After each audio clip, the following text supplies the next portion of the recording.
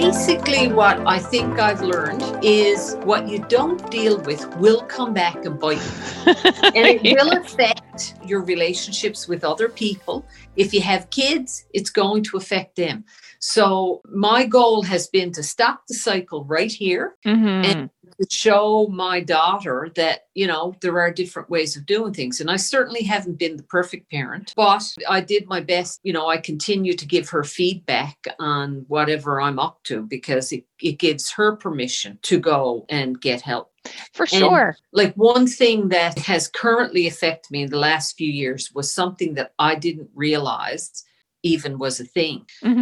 And actually, it was 3 years ago that I realized it was a thing. I had a problem with money. Money was dirty. Oh, yes. I see what you're saying.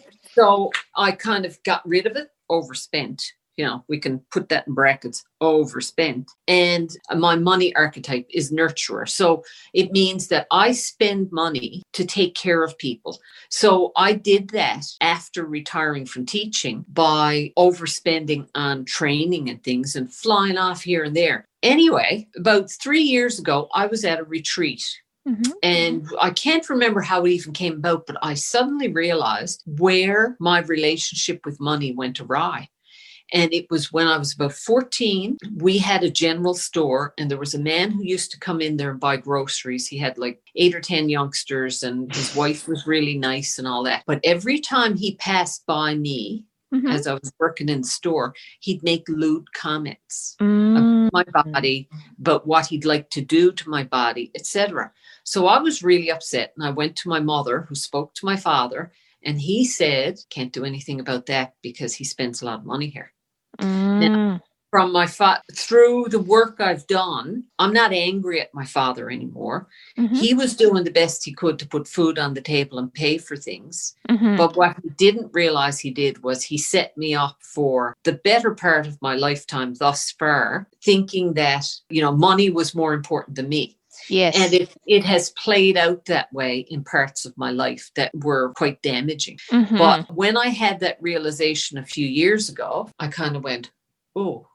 And I've done some extra work, you can find online courses. McGill University has a free financial course that you can just go on and do. It's 8 parts to better understand finances. So when I discover something like that, I kind of go, okay, what do I do about it? And now I'm kind of going, woohoo. Yeah, I got a mound of debt. You watch me. Hold my beer while I get rid of this. It's going to take a few years, but I'm actually, it's a little bit warped, but I'm a bit excited about it.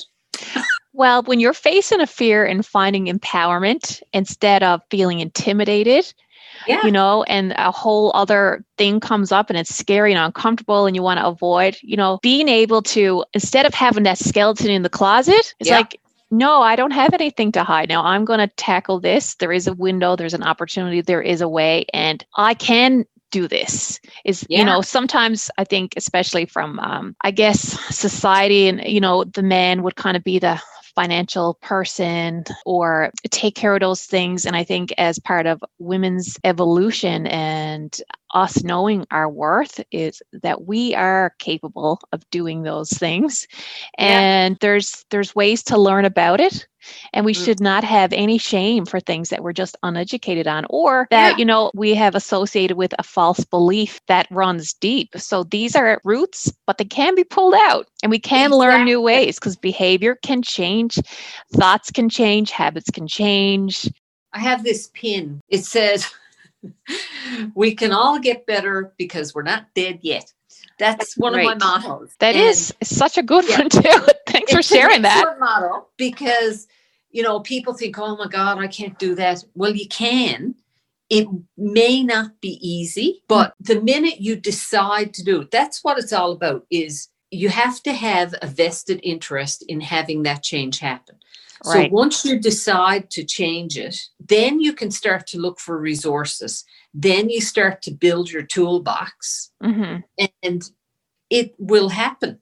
Yeah. So getting out of our comfort zone and giving ourselves the opportunity to surround ourselves with new ideas, new ways, new people to infuse that new way, because I think it's a sort of like the idea of immersion. If we're so immersed in one way of doing things, and we want to bring change, or we want to get ourselves out of this, you kind of do have that little bit of immersion thing to take you the other way. Yeah. So you start off with infusing yourself with these new things, and keep it going, because it's not just a one-time thing. As you mentioned, you have your daily routines that all support the body, mind, and spirit, because one affects the other. And the other thing is to be discerning about who we talk to about it. Not that you're hiding anything, but for example, I had a very good friend, and I'd go for a walk with her. And as soon as I'd start to talk about the stuff that I was so excited about, on a spiritual level, she cut me right off and changed the conversation.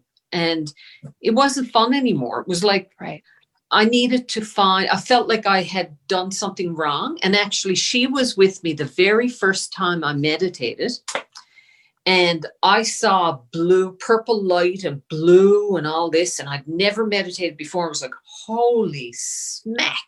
And we left, and I told her what happened. She said, I don't think that's how it works. And it shut me down for years. It shut me down. Right. Until I got into this illness, and I realized that there was something called energy, and that the physical body is often the last. That's right. It is the last frontier, because it's what's going on out here and what's going on in here that can generate stress in particular. Put you down the road. And that's the biggest thing I think that we have to deal with on a daily basis. And in the 90s, I think it was, I shut off the TV. I was one of those people who lay awake at night. I come from a really long line of worriers, like bona fide. I'm sure they had certificates in worrying. And of course, I'd lie there at night like, oh my God, there was no smoke in China. Isn't that something, though, when you get a little bit of time, then things start to process and download? Oh, my stars. So at one point, I don't know if it was suggested to me by a counselor or something, I don't know. But I thought, I can't do this anymore. Even now, I watch the news maybe once a week, enough to keep informed, but I'm not constantly getting that news. And one thing that people can do themselves a huge favor with is don't have the TV on in the background all day long, because it's just filling you and your children and everybody else with anxiety, because it's a little bit of a brainwashing thing. I find it's just on repeat, and it gets into our nervous system. And when things are so, like that song that may be going on in the kitchen while you're doing your cooking, and then later on it just pops up. So I'm on with you with that. Like, you got to be careful what you surround yourself by. And if things are going to be on, put something on that's helpful.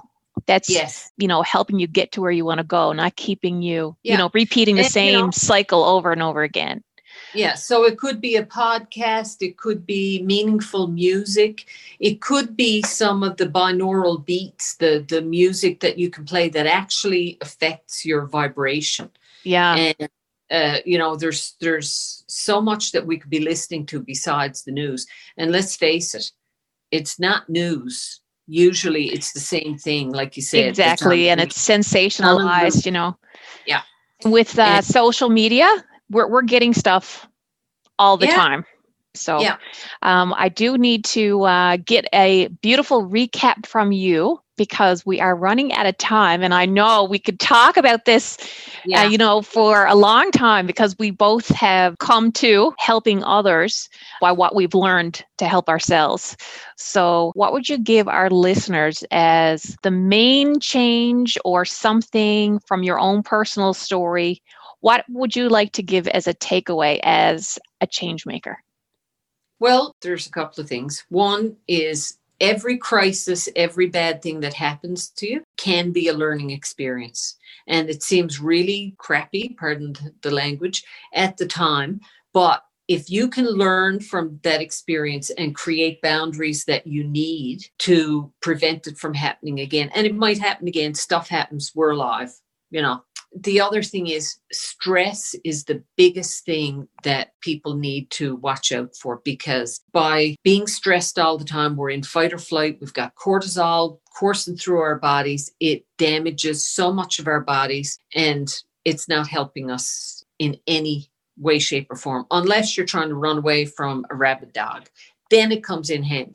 That's right. And a little bit of stress can motivate you, but if you're constantly going around, stressed right out, you're not doing yourself any favors.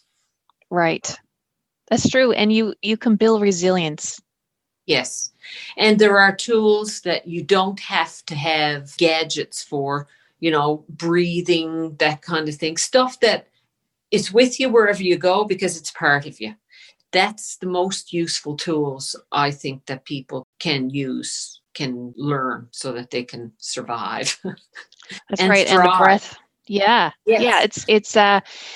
I think for a long time, so many cultures and so many, we do need to pull out the survival tools, but that is just like you mentioned for that, to get us through the real tough, but to make that normalize and just keep on surviving.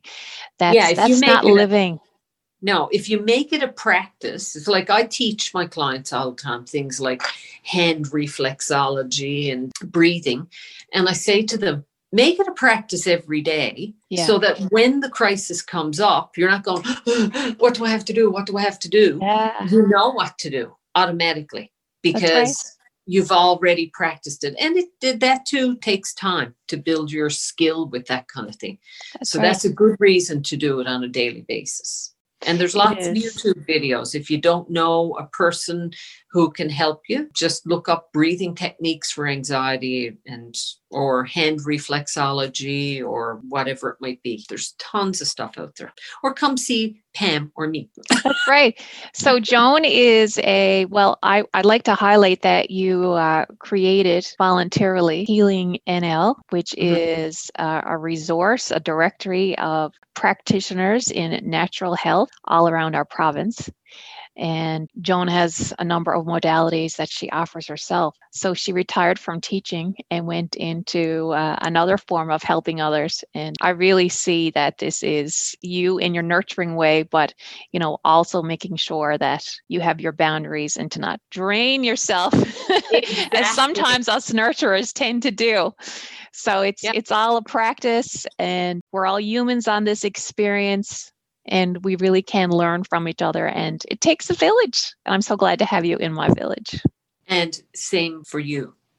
I'm really glad. I'm so proud to know you, Pam, because what you're doing, that, like I said, this series is so important for people. And the work that you do is so important. Thank you. Well, likewise, when we all get together and share the tools, and to me, it's community over competition. The more information that we get out there, and the more that we normalize all these holistic ways of helping us stay clean, take out those false beliefs, and go from surviving to thriving, the better our entire globe is going to be.